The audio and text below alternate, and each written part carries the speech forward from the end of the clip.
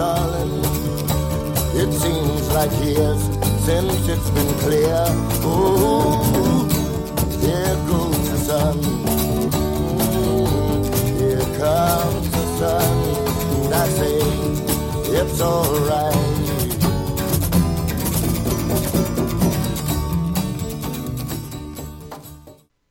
Welcome to Green and Gold Forever. I'm Eric Drews, and we have finally returned after quite a long hiatus, but we've returned for a very important reason, and that being the 6th annual Goldie Awards. And now, one of the biggest challenges for us each year is to look far and wide for a Goldie's host. I mean, we've tried going international, we've tried contests.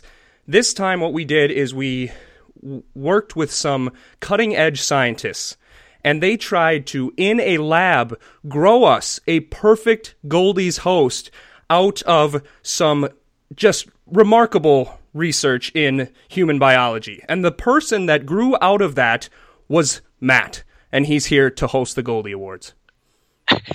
Wait, does this make there like two Matts out there, or? Well, I didn't want to tell you that, so that's up for you to decide, I think. It's gonna have like a Back to the Future 2 kind of a thing happen here. Yeah, but yeah, I'm happy to be back. I'm glad to be back on for the most important show of the year too. So happy to be back on Green and Gold Forever here. Absolutely. So before we get into the awards show, I mean, it's been a long time. We haven't had a show since right after the Lions game. Chris and I had done most of the shows this year. You and I, last time we talked on Green and Gold Forever, it was probably the most optimistic point of the season, and that is right after they had defeated the Cleveland Browns. They were 7-6. Aaron Rodgers was returning. They had a chance to make a run towards the playoffs, and that run went about as bad as possible, with Aaron Rodgers not playing all that well against the Carolina Panthers, the defense getting torched by Cam Newton, and then the Packers basically mathematically eliminated from that point on. They put Brett Hundley back in, and they score 11 points in 2 games. So really, everything for the Packers went straight south since you and I last spoke, and me, and I think you, definitely Chris, and a lot of our fans expressed real drain after the end of last season and just were ready to be done with Packers football and kind of take it all in. And I think with how great the playoffs was, and with how Nick Foles and the Eagles were able to upset the Patriots, and then some of the changes that the Packers have made, I'm starting to feel rejuvenated. But man, that end of December or beginning of January when we last had an episode was about as down as I've been on Packers football in a long, long time. Yeah, and we were feeling so positive at the time, too. I remember thinking, even though it seemed unreasonable, they were going to beat Carolina, they were going to go on a run, and maybe this is their shot at another Super Bowl here because the NFC seems so weak. And then, just like you said, everything went completely wrong. You get torched by Carolina, and then your offense and your defense both stink the last couple of games with Hundley in there. But yeah, I was just crushed after that, and especially after that Vikings divisional round game. I mean, we couldn't be feeling any worse, but it at least ended up well, and I think most importantly, I mean, we get some big changes here in the offseason. I think otherwise, if it was status quo here with Ted Thompson and Dom Capers still, and I think I wouldn't be looking forward to this season very much. Yeah, I would agree with that, and it really a shocking move after, I mean, we've spent 6 seasons on here, and basically since the first one, we've been thinking that Dom Capers probably needed to go. I mean, our very first season was the game they gave up 579 yards to Colin Kaepernick's offense. And so by then already, it was a lot of people crying for Dom Capers to leave. And as time went on, it slowly became obvious that Ted wasn't doing the best of job of refilling the cabinet. But we talked about those for so long that once they finally did, it was almost surreal.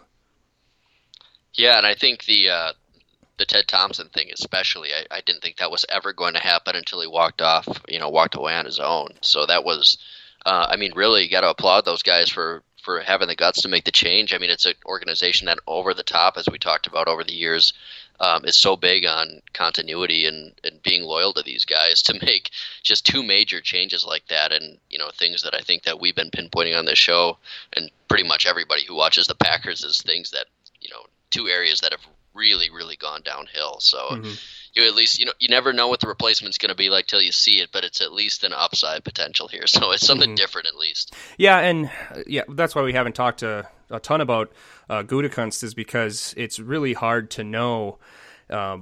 You're not in those meetings. It's not like he was saying, hey, we should take Richard Sherman, and Ted's like, yeah, good idea. Let's take Jarrell Worthy instead. Obviously those are different drafts, and I was just trying to think of some players off the top of my head quick, but I don't know. I think it's good that they have a younger guy, they have some new blood making the final decisions, but also not ignoring the fact that Ted Thompson was still pretty darn successful, so we shouldn't have to stray too far from that path while still making some big changes. Yeah, for sure. And I think that, just now getting in free agency and you actually hear the Packers name with some of these bigger Yeah. guys, which you would have never heard in the past. I mean, that's alone enough to get a Packer fan at least a little bit excited. Even if you don't land one, you're at least kind of exploring that a little bit. I know it is kind of funny to hear people react to all of the rumblings of, oh my gosh, the Packers are talking to Richard Sherman, they're talking to Jimmy Graham, and it's like, I think every other team talks to just about everyone. It's part of due diligence, but it seems so radical compared to Ted, who probably didn't do his best to even let free agents know that Green Bay had a football team. Yeah, until they're, unless the guy was past his prime or you'd never heard of him, the Packers were not talking to that guy in free agency. So it's nice to hear guys that, big names at least, that we would have never even thought of in the past that you're looking into. So I'm sure we won't get any of them, but it's nice just to think about it. Well, who's got time to sign A.J. Bouye when you got 37 undrafted free agents that you're targeting? That's right, yeah, and might as well just clean the cupboard of what you had, too, before that as well. So. Yeah, definitely. So it'll be interesting. So it's an uncertain time for the Packers, but there's still a lot of good pieces, and the biggest one, hopefully, is that Aaron Rodgers can finally stay healthy. But you've heard... I have no reason to believe he won't be able to stay healthy, but it is a little bit alarming that he's missed over half of 2 of his prime seasons. Yeah, I mean, these all-time legend quarterbacks, that's just not that common. Marino missed 1, Brady missed 1. I think a lot of them seem to have missed 1, but we've missed out on, a prime that I think largely feels already been kind of a little bit wasted by the talent around the guy, and then on top of that, you're throwing 2 seasons out the window. It hurts a little bit. Yeah, definitely. Does the potential of a long-term Rodgers contract concern you? What are your thoughts on that? Yeah, I would think it has to. I don't know how it wouldn't. I mean, you're right now, this team, the whole franchise is based completely on the one guy, and we saw what happened last year without him. So, you got a little bit of time left on his contract, but at that point, what is really scary with the deals that guys like Cousins and things are getting, that he can basically ask for whatever he wants, and at that point, he's going to be into his, early to mid 30s, and it's like you're going to have to basically give your whole salary cap to this guy, which I think you pretty much have to do it, but it's terrifying to think that you're putting that much on a mid-30s quarterback, which is usually when these guys go downhill. Yeah, and who knows if he even wants to come back. He, not as satisfied with some of the things maybe that we've been doing, so who knows if you even get him back. Yeah, I still am holding out hope that Aaron Rodgers would stay in Green Bay, provided they pay him as they appropriately should, but that he would stay in Green Bay just to prove he's the anti-Favre. I mean, that seems like so much of his career has been trying to prove he's not Brett Favre, and I think he's never going to be, I don't think he's ever going to be, beat Brett in terms of accomplishments in Green Bay. I don't think he's going to win, 2 more MVPs, and he probably isn't even going to go back to a Super Bowl, if I'm being completely honest. But I think if he played his whole career here, he would be more beloved than Favre. But I guess we'll have to see about that. All right, so one last thing before we get to the Goldies and recap the worst parts of the 2017 season, which were involving the Green Bay Packers. I was writing the best playoffs of the last 30 years. I was writing an article every day, and I didn't fall off the face of the earth. I fell off of a spot in my yard onto the cement pavement and injured my arm. So the night that I stopped posting those was the night that happened. So typing on a keyboard has been somewhat painful in the last several weeks. So I had my arm in a brace until late last week, and so that's the reason I stopped writing those. But had I continued, and I plan to eventually finish it, 2017, as objectively as I could possibly rank them, was one of the 5 best playoffs I had ever seen, is what I had determined. And, especially it helps that the Patriots lost and the Vikings lost in epic fashion. But once you go back and look at the quality of games and some of the storylines, these playoffs were as good as the NFL has ever had in my lifetime, and they really needed it this year after a very tumultuous season. Yeah, they couldn't have really asked for anything better, and the Patriots losing in dramatic fashion is pretty much, if you could have had the NFL pick a solution to the season, I think that probably would have been it. Yeah. You have the evil villain going down. You've got the Vikings with the Stephon Diggs touchdown. You have the Jaguars-Patriots game, which was dramatic, and you have an upstart in the Eagles who've never won before. Pretty much, went according to plan, a couple of big markets. So I agree. I think that the vibe on the NFL, and I think from me and you and most fans were, I still watched every Sunday, but less than usual, and just everything was just kind of getting a little frustrating, and then to at least finish with that leaves a good taste in your mouth and gets that excitement built back up again for next year. Yeah, and even the Diggs touchdown for the Vikings, and I'm not trying to say this to make it sound like I'm an enlightened fan, because the fact that I enjoy that moment as a great historical NFL moment is probably due because they got their brains beat in the next week by Nick Foles and one of the best things ever. But I found myself probably that night a little bit, and then certainly after they lost to the Eagles, watching like fan reaction videos to that. I mean, that's one of the greatest moments. If it had happened to any other team, it'd have been one of my favorite moments ever. And even watching it live, I just I didn't even get mad. I just was so in disbelief that it happened, and there was a tiny part of me that's like, I felt sort of good for Vikings fans that aren't jerks, that have lived through all this, but then I laughed hysterically all through the second half of that Eagles game as well. Yeah, I had the kind of a similar thing. Like it was really exciting to watch, and less so excited for Vikings fans, but more just for Diggs. I mean, I've always sort of rooted for him a little bit. I mean, he's kind of a cool player, and I remember in that Steelers game early in the year, he got rocked and got up and had that touchdown, which was pretty cool. But yeah, if we would have had the luxury of knowing that the Eagles would kill him the next week, I would have felt much better in the moment, because that was my angst. Was just, oh God, this team's going to win a Super Bowl now. And I thought they were knocked out and done, and then everything turned around. But yeah, now looking back on it, I can watch that highlight and not only be excited to watch it, but also laugh a little bit, because it didn't lead to anything. All right, well, that's a disturbing amount of discussion about those freaks in purple from Minnesota. So let's talk about the true winners this year, and that are the 7-9 2017 Green Bay Packers. So let's go to the Goldies.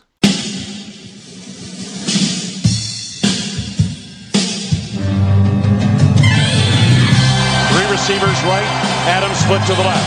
Rodgers in the shotgun, Jones to his left. Aaron pointing to the right now. Gets the snap, looking, throws left side of the end zone. Leaping right, Davante Adams. Yes! Touchdown Green Bay! A spectacular throw and catch to the left side of the end zone. They beat Jordan Lewis. Davante Adams. Green Bay leads it 34-31.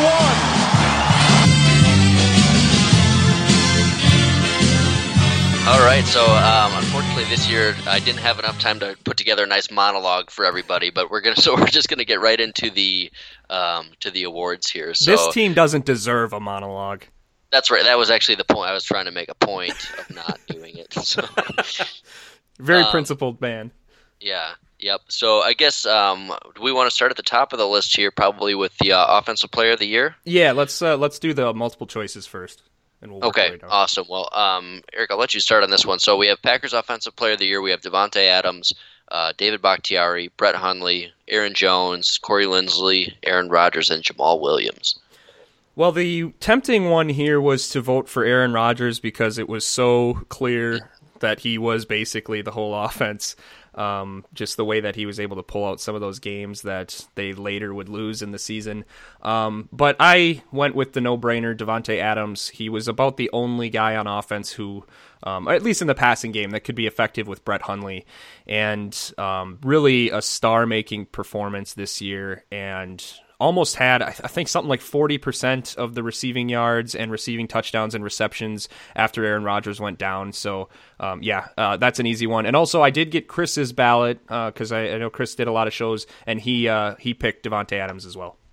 Yeah, same here. I think a pretty obvious choice, other than I could see, like you said, a lot of votes for Rodgers just because of that. But I think really it was in seasons past where a lot of times it felt like just Rodgers out there. I mean, when he was down, it felt like just Davante out there a lot of times, and you always look for guys to step up when your star gets hurt, and it felt like, especially offensively, he was basically the only one that did. Yeah. You didn't really get much of anything out of Jordy or Cobb, so I think the fact that he stepped up, looked like an elite receiver, and carried the offense, I think that was huge. Yeah, and our listeners agreed with us. Almost a unanimous choice for Davante Adams, with one vote going to Aaron Jones, which is an interesting one. He was very electric when he was in there, and really put up some impressive numbers. Basically, all of his 448 yards rushing were in about 5 games. So really excited to see him, but I think Davante is a pretty easy one. Yep. And despite the poor season, we actually had more people participate in the Goldies voting than ever before. So thank you very much, listeners, for that. All right. Awesome. All right, so number 2 was the Packers Defensive Player of the Year here. So we have a very hard decision to make here because I don't know if anybody deserved it. We have Kenny Clark, Mike Daniels, Blake Martinez, Clay Matthews, Nick Perry, and Demarius Randall. So I'll start here. It was really between 2 guys for me, but I ended up going with Mike Daniels. I think I picked him every year for the last few years, but probably deserves it. Had a nice upstart like Demarius, who played well, but I think Mike Daniels is clearly the best guy in that defense. Yeah, I think that was tempting as well. I actually went with Blake Martinez. I think Mike Daniels was more impactful, but much like I had Corey Linsley on the Offensive Player of the Year, I appreciated Blake Martinez in the fact that he was effective for most of the year, and he was one of only 3 guys on the team to play in every game, which is remarkable. One of only 3 starters to start every game. Sure. So that's just kind of crazy, and he started making some plays towards the end of the year, so I think he maybe turned the corner too. Yeah, that'd be nice. I mean, if they're going to turn this defense around, he's right in the middle of it, so we need him to be an elite kind of a guy. Yeah, although I don't have high hopes for that, but no. Maybe he can be as good as like Nick Barnett or something. Yeah, I'll take that. All right, well, this was a very split vote, as you sensed it could be with such a weird defensive year for this team. I guess just bad. It wasn't weird. So we had votes for everyone but and Nick Perry, which I guess is deserved. Demarius Randall, who's not even on the team anymore, which maybe we'll talk about at the end. He got 7% of the vote. Kenny Clark, who was Chris's pick, got 8% of the vote. Mike Daniels and Clay Matthews each got 14%, and Blake Martinez was the winner with 57% of the votes. Wow. Yeah, so I think it was just because maybe he played in every game, or I don't know. Could be. I feel like last season was already so forgettable. Yeah. No, he played well. Yeah, just kind of. That's probably what happened. So that's why we got so many people participating, and then also you get Blake Martinez winning awards because it's frickin' March, and we're still talking about 2017. So that's probably what happened. People are just like misremembering all these things. Maybe. Real quick, why don't we just cover it now? What did you think of that Kaiser and Demarius Randall thing? Yeah, super weird. I mean, just on the surface, you hate to lose the guy who was clearly your best corner at a position you're already very weak at. And my initial thought was they've got to have a contingency plan in place, and they probably do still here that maybe we just haven't seen. But Sherman's off the market, I know, and I don't know who the other top corners are that are still out there. But you would think that they've got to have a plan in place if you do that. But I mean, you had the locker room issues last year.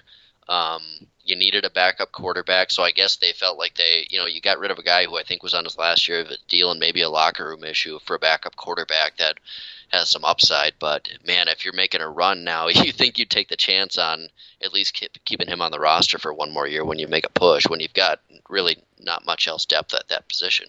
Yeah, I agree. It's a head-scratcher, and their secondary is – I mean, obviously they're going to try to add some stuff in the draft, you would think, but it's going to be a complete disaster, at least initially.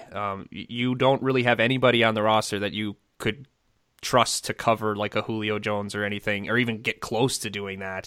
And so it'll be interesting, and it's definitely maybe the coaching staff, also Gutekunst and the staff, basically saying that Brett Hundley is not a part of their future plans, and perhaps maybe he shouldn't be after what we saw last year. Although, to pick up one of only 3 quarterbacks that was eligible for passer rating that was worse than Brett Hundley is still a strange move, even if he was only a rookie on the worst team of all time. Yeah, and not to dig too much into a Browns quarterback, but I mean, coming out of the draft, everybody said he was not ready to play his first year, and to compound things there, you throw him in on such a bad roster. I mean, he's got so much physical talent, but nobody thought he was ready to go, and I mean, he gets forced out there, and for him to basically be, and I watched quite a bit of Browns football last year. I felt he looked better than Hundley. Yeah. I mean, he could at least make some big plays, and he would at least push the ball down the field, which I like. So at least if anything, if Rodgers goes down, you get a little more excitement. Yeah, he was a Clay Matthews right hand away from beating the Packers in one of the most dramatic throws in NFL history. Yeah. So we're like going Billy Crystal on these Goldies right now, off track, but that's all right. We haven't talked in a long time. Yeah. All right, well, let's get back on track here. We got 3, so this is the Packers game of the year. So actually, surprisingly, for a frustrating year, have a lot of good choices here. We have the Week 1 defeat of the Seahawks, the Week 3 defeat of the Cincinnati Bengals. We have the Week 5 win over the Cowboys with that Rodgers touchdown to Adams with 11 seconds left. You have the win against Tampa Bay with the Jones walk-off touchdown running overtime, and the Cleveland Browns win, which you just referenced, which was another overtime win. So 3 overtime wins this year, right? Yeah, which after not having one since 2007, which is ridiculous. But I guess the Packers have been so good, they haven't had to play in a lot of overtime games in recent years, so that's kind of a reflection of the team in the fact that they had only 4 wins in regulation. They needed 3 overtime games just to get to 7 wins. That's kind of crazy. Yeah. I selected, as did Chris, the Week 5 win over the Dallas Cowboys. That was just a tremendous game coming from behind. I think at one point in the first half they were down 21-6, and just some more Aaron Rodgers special play, Davante Adams playing great, and also just the role reversal. It just was not lost on me that we have become such a thorn in the Cowboys' side, and if somebody could have told 8-year-old me, who was devastated sitting on my grandpa's lap after they had beat us yet again in the NFC Championship game, that once you're a little older, that we're going to do this to the Cowboys like every time we play them, and we're not going to blow them out. We're going to give them a chance to think they're going to win and then rip their heart out with no seconds left to play. I liked that aspect of it. It just made up for all of those miserable games we had to watch as children. Yeah, this is really perfect for our generation. I picked the same game, and not only was I think that was the best game of the year for them, but that too, I mean, it's insane to think of the games we've had against the Cowboys over the last 5 years. They're all like this. We win in some devastating fashion. They've got to hate us so much, I would imagine. You could put together like a top 5 NFL games list and just put all those on there. They're all just like all the comebacks and the crazy wins and the Dez Bryant thing. And 3 of them were in Dallas. That's the best part. Yeah. Yeah, so that game was incredible, and Rodgers was awesome, and the comeback, and Davante Adams. So all these games were actually really good choices, I think. Mm-hmm. You could have picked any of them and made a good argument, but I think that was the most significant. And the fans agree, so that got almost all of the votes. There was 1 vote for the Bengals game and 1 vote for the Browns game, which would have been probably my other choices.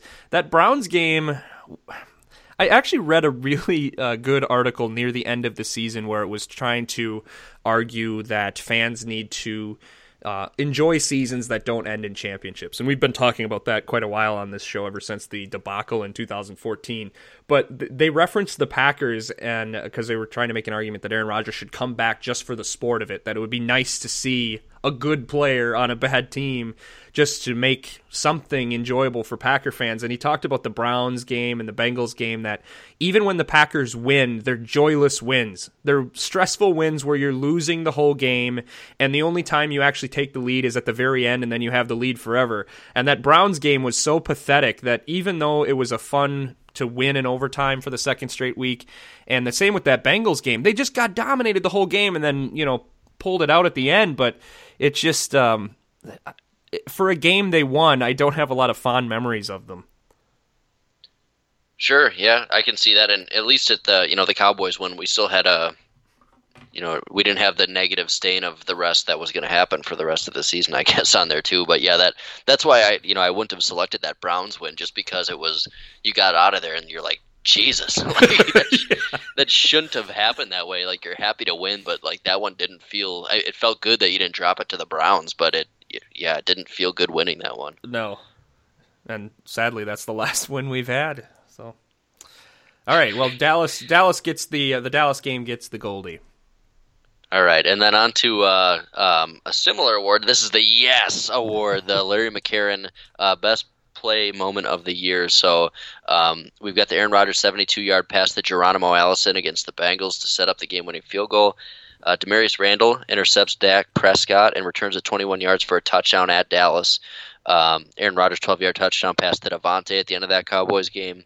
Aaron Jones' 30-yard touchdown run against Tampa in the walk-off win, and Brett Hundley 25-yard touchdown pass to Davante against Cleveland in overtime. So I was not creative on this one. I selected the Davante Dallas Cowboys 12-yard touchdown pass at the end to seal that incredible comeback win. Yeah, I did too. It just, I don't know. It's always that last-second touchdown is like the best thing in sports when your team is able to do that, and it was such a great throw. It was the end of a great game, and I think the best part about that is that they were actually able to win the game because the next play was when Dak almost hit Cole Beasley for like an 85-yard touchdown that would have won the game. So, so just the relief of them having completed the comeback. This one was actually much more hotly contested than I thought it would be. Chris voted for the Aaron Jones 30-yard touchdown run to give the Packers a walk-off win. I think by that point in the season, so I totally agree. I can understand why Chris chose that one, but for me, by that point in the season, I was so sure that this team was awful that I didn't even get that excited for those wins in that meantime because they just didn't seem like they were a good team, and I didn't believe that Aaron was going to save the day. So we got actually really wide variance in this one. The Demarius Randall intercepting Dak Prescott is the only one that didn't get a vote, and that's not surprising because I was just trying to fill out the list and was looking for plays in the box score, and I put that one in there. I have zero recollection of that play at all. Where Demarius Randall. I remember that one pretty vividly, but I guess I don't know how you could choose that one over the Davante touchdown at the end of the game. In the same game.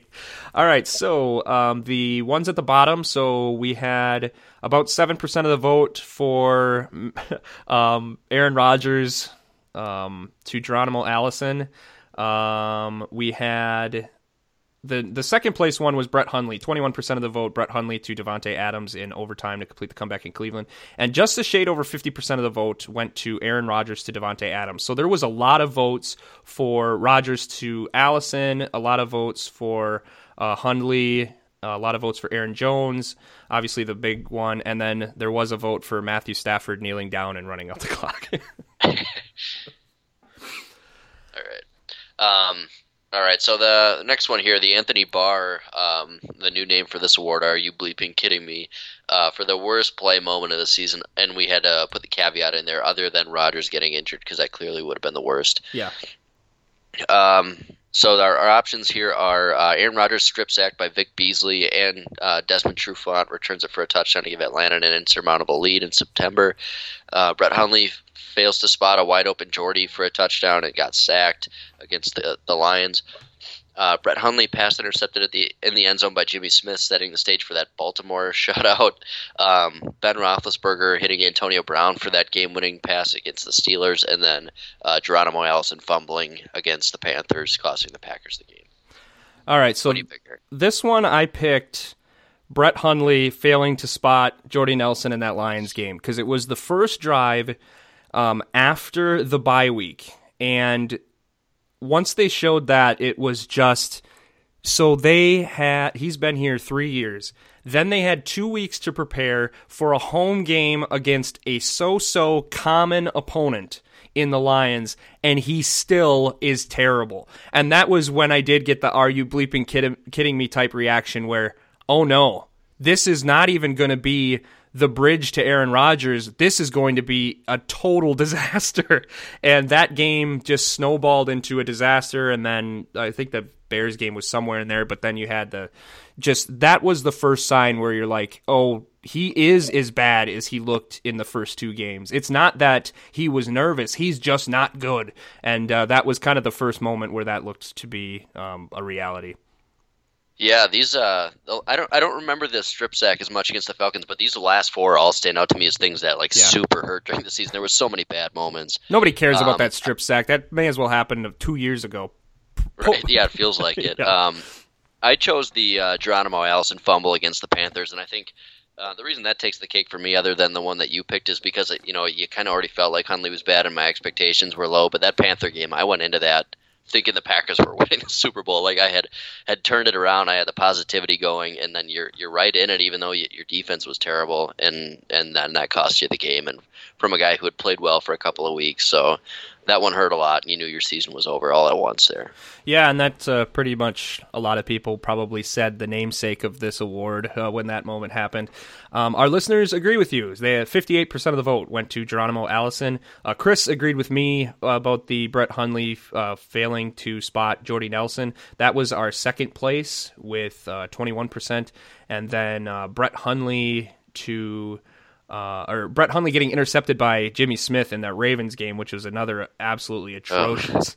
That might have been my least favorite game of the year. Ugh, I know. We had our gross uniforms on, because we have to relive those classic 30s matchups with the Baltimore Ravens.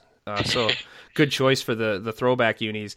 And then also we had a few votes for the Ben Roethlisberger to Antonio Brown, which was a hell of a play. It's hard to get too mad about that one. All right, next award, the Donald Driver Award, Double D. So which player greatly improved or contributed much more than was expected? I can go first on this one. For me, there wasn't a lot of improvement on the roster this year. A couple of standouts, I guess I would think, but I'm going to go with Demarius Randall just because of how bad he had been the year prior and was injured, but just looked, after some promises rookie year, looked really bad last year a lot of the time, and then came in and stepped up and on a defense where not a lot of guys were. He made so many big plays and big interceptions and was a much better cover guy. So I think for me that was most unexpected. Yeah, I would agree with that, and it's unfortunate that he's gone now, but I think that's a fair assessment of his season. He looked done in 2016, and then to have the way he played when he was healthy, which unfortunately wasn't too often, but when he was healthy, he was probably their best cornerback. I selected Kenny Clark because I know he was super young, but in 2016 he looked like a total bust, like a Jamal Reynolds type guy. And then this year he was, I would say, almost as good as Mike Daniels and looked like he's going to be a cornerstone for the defense for years to come. Yeah, that's a really good one, too. He kind of started to flash a little bit in the postseason last year and then carried that over. And you're really lucky because they missed on a lot of first-round picks and high draft picks, but it looks like they really hit on that one, which they need because it always stinks in something like that because now Mike Daniels is getting older. It's like these guys have such short lives that if you're not drafting another one, your defense is going to be bad for a long time, and that's kind of what we've seen lately. So yeah, it's like by the time they get into like the second year of their second contract, they're already on the way down. Right. All right, so obviously since this is a open-ended question, we have a lot of different answers. So Chris agreed with me. He had Kenny Clark. We had you were the only Demarius Randall, so that's interesting. We had several for Blake Martinez. Yep. We had one for Geronimo Allison, Lane Taylor. But the winner, we also had Brett Hundley for he contributed much more than expected and revealed to us that he's not a starting quarterback in the NFL. So I guess kudos to Brett for letting us know that.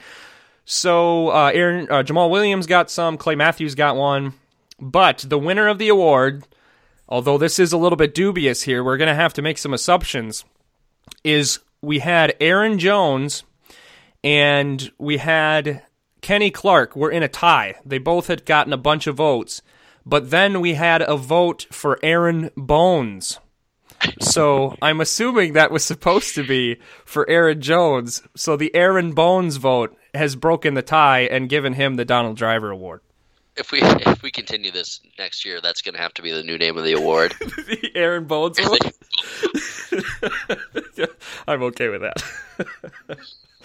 All right, let's move on. All right. Number 7, though, the one-way ticket award. So which Packers player, coach, or front office member would you like to award a one-way ticket out of town, Eric? All right, so I couldn't really think of what to do here because all of the usual suspects are people that are now gone, like Dom Capers, and so I couldn't give it to Dom already. He's already left town. I didn't want to waste my ticket. So this is really weird. I couldn't really think of anybody.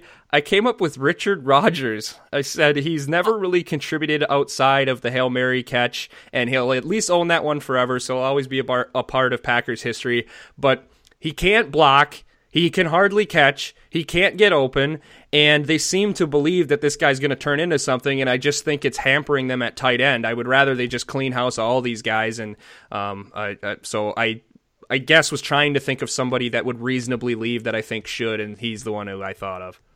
Yeah, that's a good one. It seems like he's always their like third or second option tight end going into the season, but then always ends up having to be their number one, and he's just kind of a steady, like makes some big catches, but can't do anything particularly well, not super athletic or anything. Yeah, and he's an outright liability as a blocker. Yeah, and he may be gone now as an unrestricted free agent. I chose probably not super unexpected, but I chose Randall Cobb.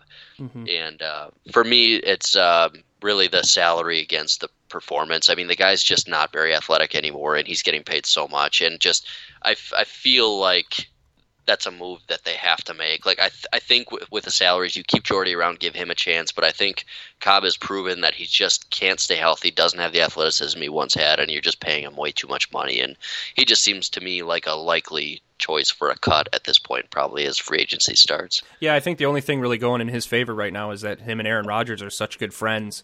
And, you know, if you're the new general manager, what do you really want to risk, you know, pissing off your star quarterback who doesn't even have any guaranteed money left on his contract?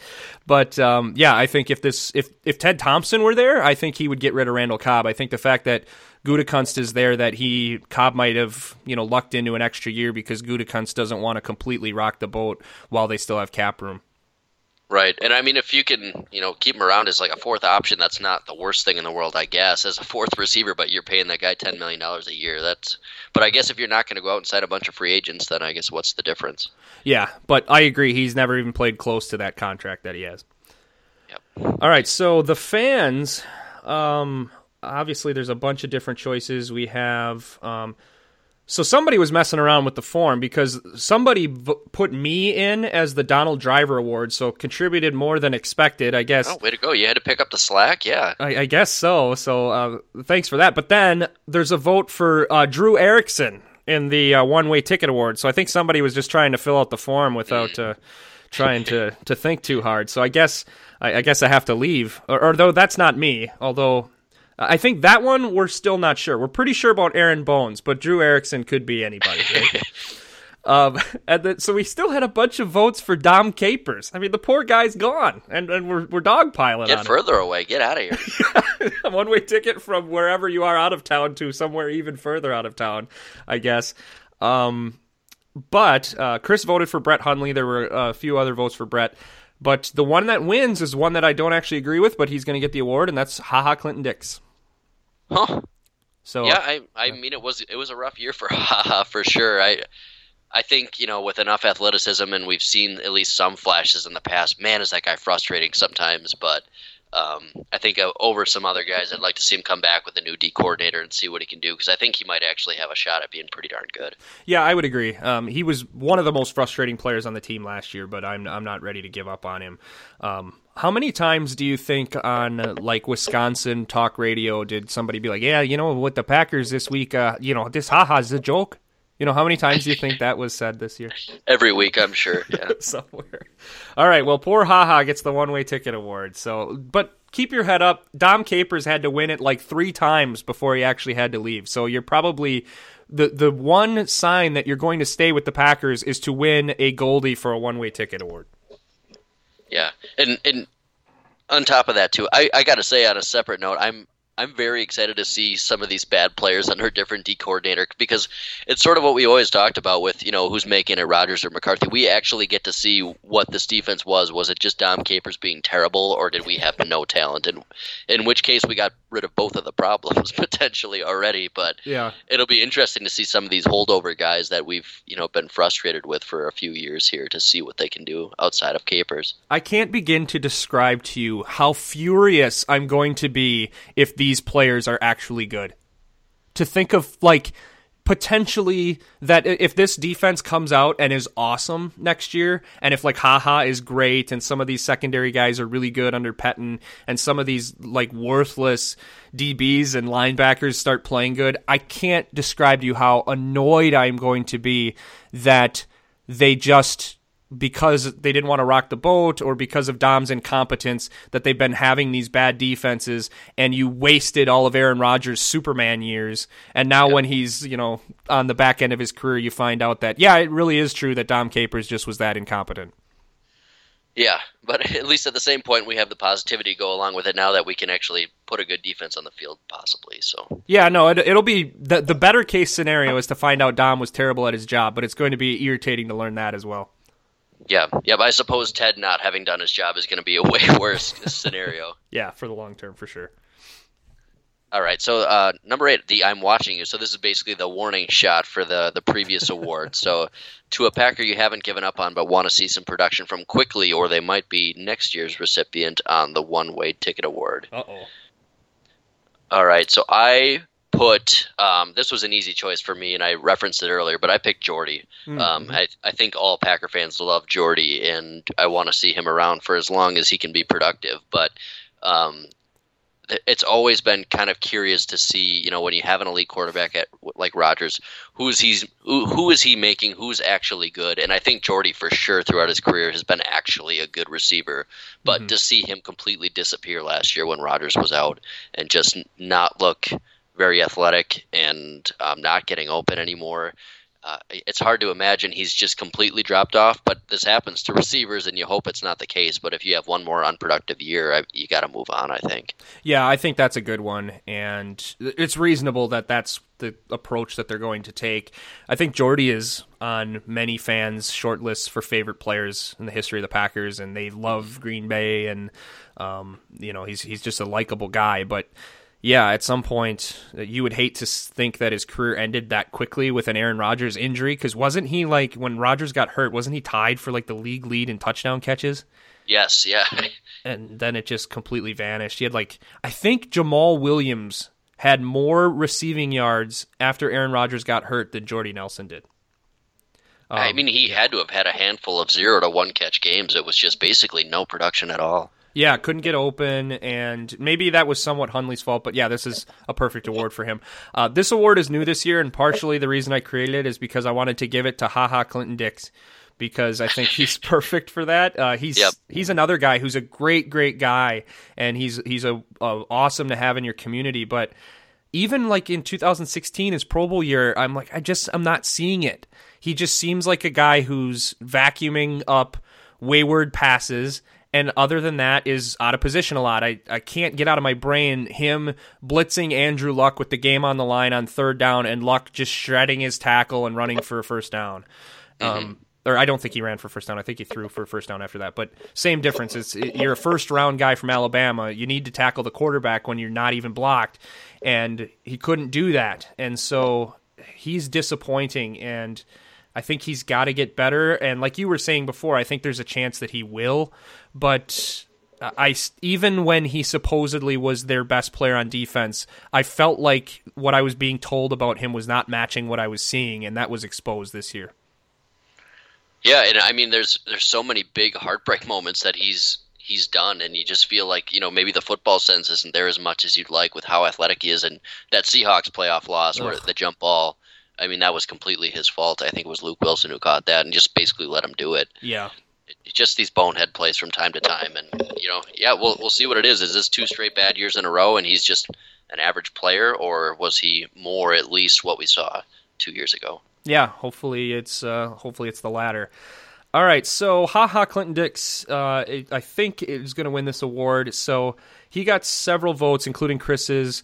Also, there were several votes for the whole defense, and so I guess he kind of gets that. I don't know. We don't have that many tickets. I'm watching you. Okay, that's fair. We did have a one-way ticket award for the whole defense, so we don't have that many tickets. It's like a car. I mean, it's not a bus or a plane. I mean, we don't have that much. Also, several votes for Randall Cobb, 3 at least for Jordy Nelson. Mike McCarthy is on the list. So, and then Geronimo Allison got one, as did Clay Matthews. So, some good ones there. So I guess wins. All right. Next one here. The name of this one's cut off for me, so hopefully you can help me out. But I believe it's the part of the season that you most enjoyed. Yeah, the part of this season, Packers are league-wide, that you most enjoyed. By the way, has his one-way ticket, and he's being watched. This poor guy. All right, so part of the season I enjoyed the most here is, I guess I'll say, was the overtime wins. I mean, we had some nice moments this year, like we talked about before, and this was just something we hadn't really experienced before with the McCarthy-Rogers regime. Is we got used to losing every single overtime game, so at least in a bad season where you don't even make the playoffs, we could at least look back fondly on a couple of those wins. Yeah, I actually had the same choice in an open-ended question that nice. Goldies to Rogers, McCarthy, and Hundley for being unstoppable in overtime. And what was it, 0-7, 0-8 or something in Rogers' career in overtime, and then to have Hundley get 2 of them, but also to have him have that spectacular comeback against the Bengals was, those are games that came in a bad season, but you're going to remember those games years from now. Mm-hmm. So Chris's choice was touchdown celebrations. Okay. So I didn't think of it that way. Crappy season, if that's your favorite part. Well, it kind of was a crappy season. It was cool, though. I guess that was a positive. But yeah, no, I think I wouldn't have thought of that, so I think that's kind of fun. So there were a bunch of different ones in here. We had the Jaguars resurgence was someone's. We had Devontae Adams playing like a star. The duo of Williams and Adams playing extremely well. Nick Foles playing well and winning Super Bowl MVP. That was Daniel Johnson's choice. But, another one, the OT wins that agreed with us. But the one that wins the award, because we all are just jealous people, and I should have thought of this one, but would put it on there.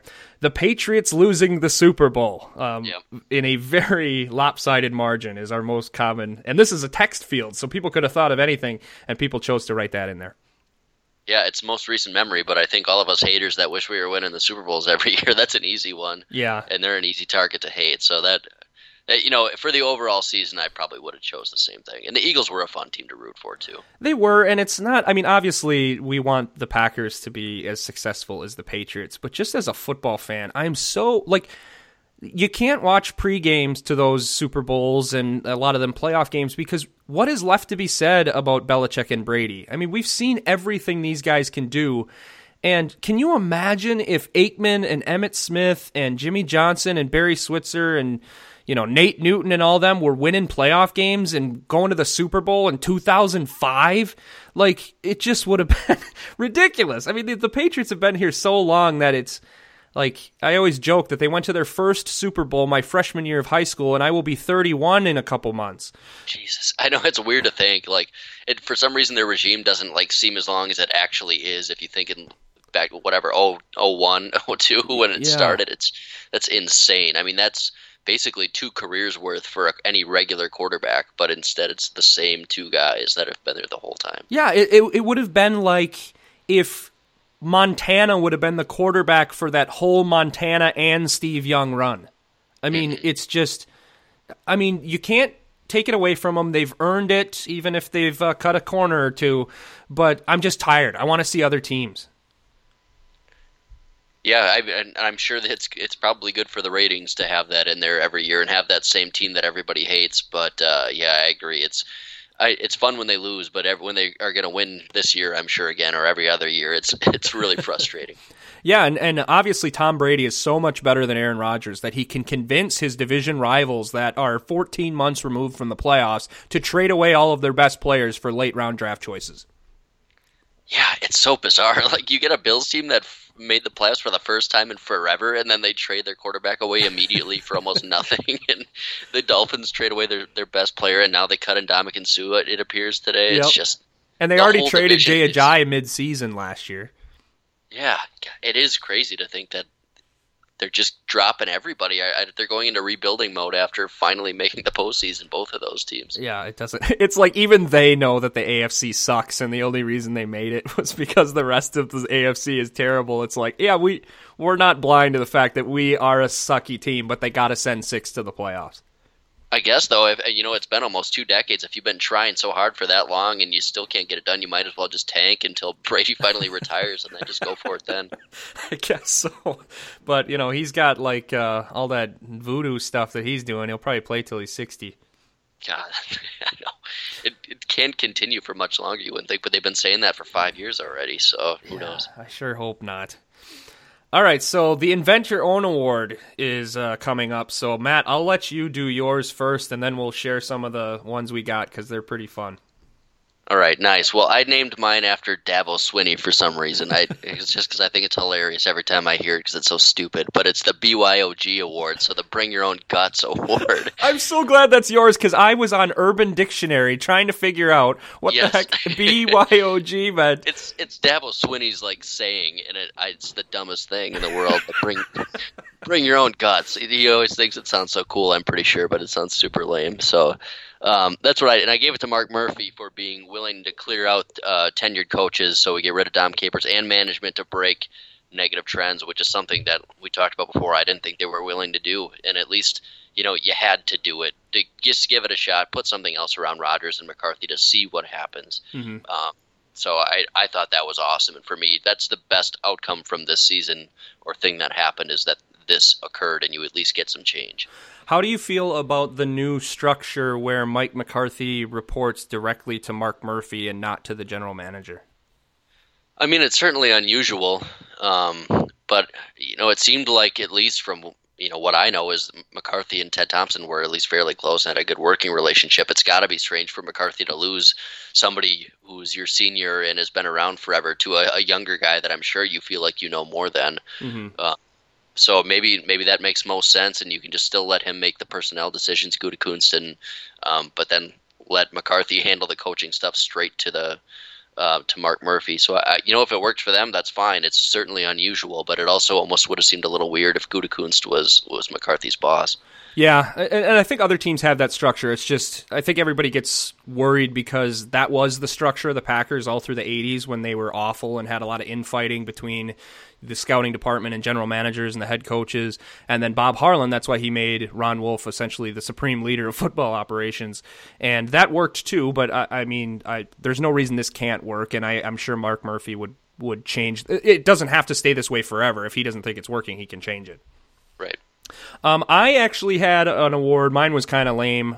After I was looking up BYOG, the only ones on Urban Dictionary was Bring Your Own Girl, which is apparently if you're going to a party, BYOG, you can't just like come by yourself and make it a sausage fest. You got to bring a girl, Yeah, that's true. You can't roll up 5 deep with a bunch of guys. It just throws the ratio off. Yeah, exactly. So that's the most common one that I saw on Urban Dictionary. I made the Born to Run Award for Aaron Jones and Jamal Williams for contributing so much as unheralded rookies, really thrust into the starting lineup perhaps before they were ready, and they played great. But I wanted to add another award because I've been saying Gutekunst, you've been saying Gutekunst, so I'm going to give Brian whatever the Mike Holmgren Award for the guy most likely to have his name mispronounced for years to come. Oh, God, the old guys are going to have such a problem with that.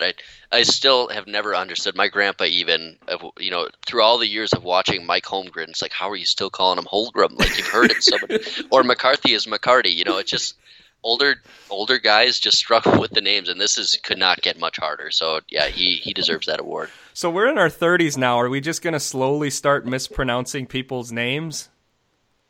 Yeah, or you just don't care, or if you get it right or not, or maybe they think it's funny. I'm not sure. Yeah. I guess we won't know until we get there. I guess so. Well, there's something to look forward to, right? All right, so not everybody did this award, but I appreciate the people who took the time to do these. The We Won't Miss You Award going to Dom Capers. rightfully removed from their position to the joy of Packers Nation, says the description. So poor Dom, but I can't say that's incorrect. The Appreciation Award to Ted Thompson, I think that's fair, considering all he's done for the Packers. Daniel Johnson put that he wrote this one. So, the worst suggestion for replacing Aaron Rodgers while injured award. The nominees are Tony Romo, Brett Favre, Eli Manning, and Colin Kaepernick. And he voted for Brett Favre because he hadn't played in almost 7 years and is 48 years old and was terrible the last time he played. All of these are actual suggestions that he heard or read about. So that's a good one. Mm-hmm. The Hey You Tried award for Brett Hundley. He wasn't always great, but he stepped in and did his absolute best, and it was easy to root for him all season long. I think that's pretty fair. No, you don't think so? Yeah. I guess at some point after 9 bad games, you lose kind of your. I think that was the frustrating part with him, though, is it almost didn't feel like he was trying or just wasn't willing to, push it down the field ever. Chewing his gum. Yeah, but I guess when he did, it was bad. So I understood he was probably just trying to protect himself from throwing 6 interceptions a game. But that was one of the most frustrating things. If you're down and all of a sudden you're running it on third down or checking down, that was the worst part of it for me. Had Rodgers played all 3 of the final games, I think I would have thought of Hundley much more fondly because he gutted out those 2 overtime wins. He had that great game against the Steelers. But then for him to take a week off and then come back and just be like way worse than DeShone Kizer in those last 2 games, getting shut out the one time and then having to rally late to score to lose 35-11. I mean, that was just disastrous. So I was, when we talked after the Cleveland game, I was feeling kind of good about him, and I was looking back a little bit fondly on the gutty guy who saved the season, and then when he came back in to mop up the remaining meaningless games, it kind of fell off again for me. Yeah, when we did that podcast, the only one I did with you this year, we were talking about we appreciated what he had done and that he left kind of on a positive note, but then he came in and soiled all of it. Yeah, definitely. The Whitney Houston Award, awarded to the Packers, we will always love no matter what, obviously named for the Whitney Houston song, is Aaron Rodgers. Chris had the One-Year Wonder Award to HaHa Clinton Dix, who's just racking up all the awards today. It's not good ones either. No, not good at all. We have the Just Win Baby Award for Brian Gutekunst with the hope that he drafts more speed like the Raiders did. I suspect I know who submitted that award. One of my colleagues at work is a big Raiders fan, so I'm assuming that's him. Let's pray to God, though, that he doesn't do it like 90s and 2000s Al Davis. So. Just draft speed with no regard for anything else? Yeah. All right, and then the award, so if I had to invent my award for my favorite invented award, very difficult to say, the Not Very Creative or Thoughtful Award recipient awarded to me being the person who submitted the comment. So. Oh, wait, you gave it to yourself? No. This is verbatim what the comment says. The Not Very Creative or Thoughtful Award, me. Meaning the person who submitted the comment thinks that they are the recipient of the Not Creative or Thoughtful Award. Well, they could have at least put their name in, so we could have given them an award for it, but... This is the most controversial award so far of of the Goldies. But I thought it was funny, so thank you for that. And bring your own girls when you go to a party, and guts as well. All right, so that closes out the Goldies. Well, I guess, where's the band? We got to play the band. They stopped them! They stopped them! And there is your dagger!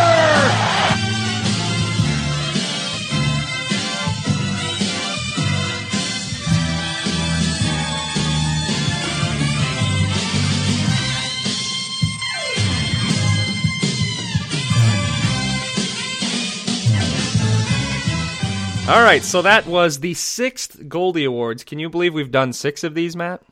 I cannot. That's crazy. Yeah, it really is that we've gone on this long. I just want to thank all the fans who have been there and listening to the shows. It's always been really fun to hear your comments and to get a lot of people interacting with the show with things like the Goldies, and to have a lot of people take the time to fill out the ballot is always really cool, and really appreciated that we've had fans that have listened to us for 6 years. That's always kind of weird to me that people actually take some time out of their busy week to listen to what we have to say. But it's certainly humbling and appreciated. Thanks, everybody. Yeah. Real quick, Matt, before we wrap up, we have the draft coming up.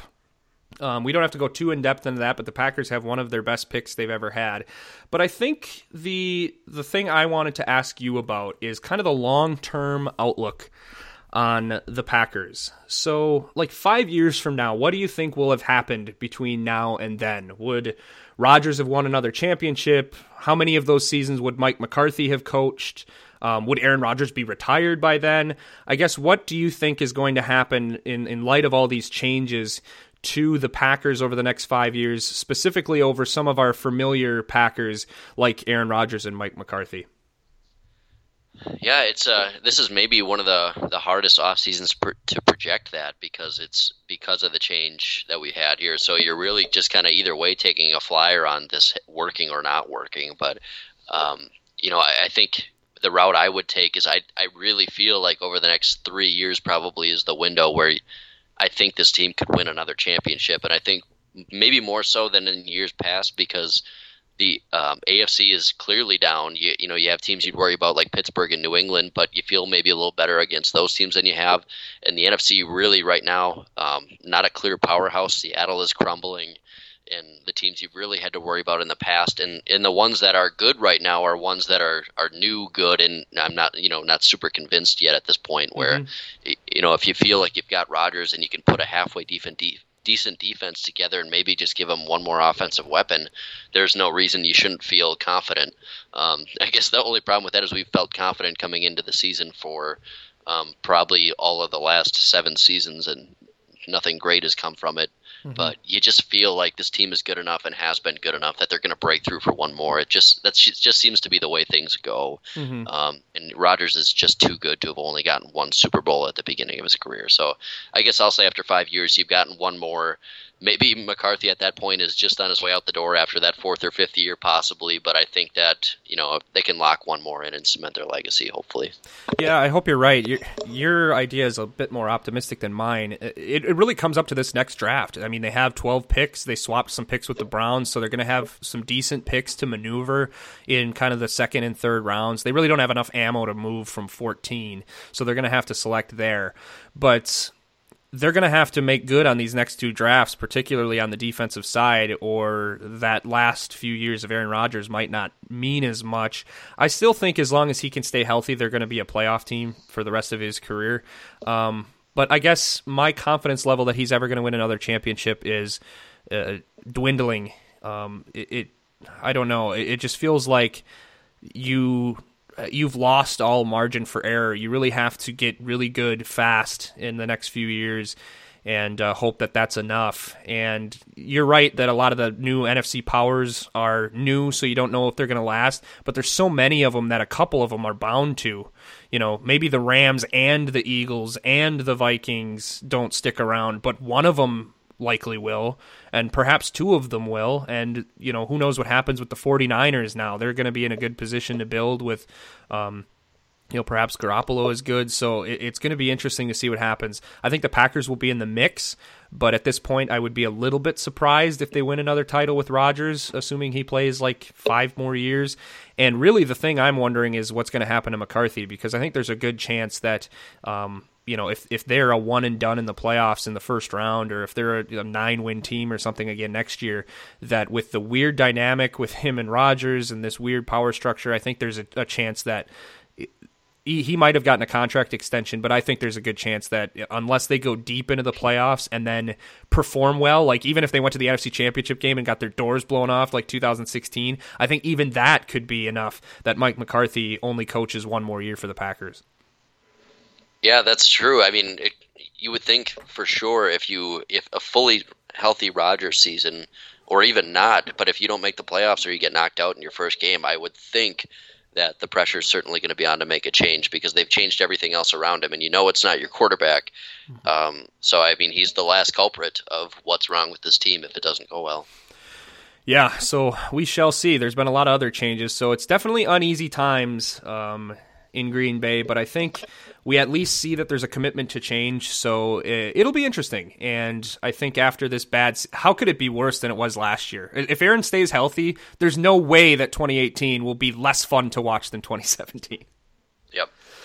All right. Well, Matt, I just want to tell you, coming out of retirement to host the Goldies yet again, even though we had to grow you out of a lab, it was much appreciated. And over all these years, I've definitely enjoyed doing these podcasts with you. It's even when the team is bad or have devastating losses, I'm always looking forward to the podcast to talk about it with you. So thanks for doing this today and for 6 years.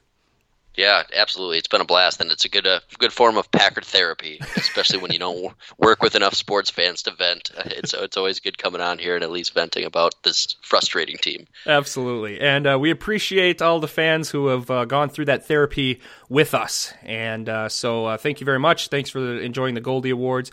If you want to follow me on Twitter, you can do so at Green and Gold at Green Gold Forever. That's the number 4 on Twitter. I'm very interactive on there, so we have our Facebook page, Green and Gold Forever on Facebook, but it's hard with Facebook. You tend to you get your alerts for your business pages as well as your personal pages, so a lot of the alerts sometimes get lost in there, but Twitter, I'm very responsive on there, so if you ever want to talk football, come on there and talk to me, and hopefully I'll get that other article posted up soon. But for now, thank you for joining us on Green and Gold Forever, and take care, everyone.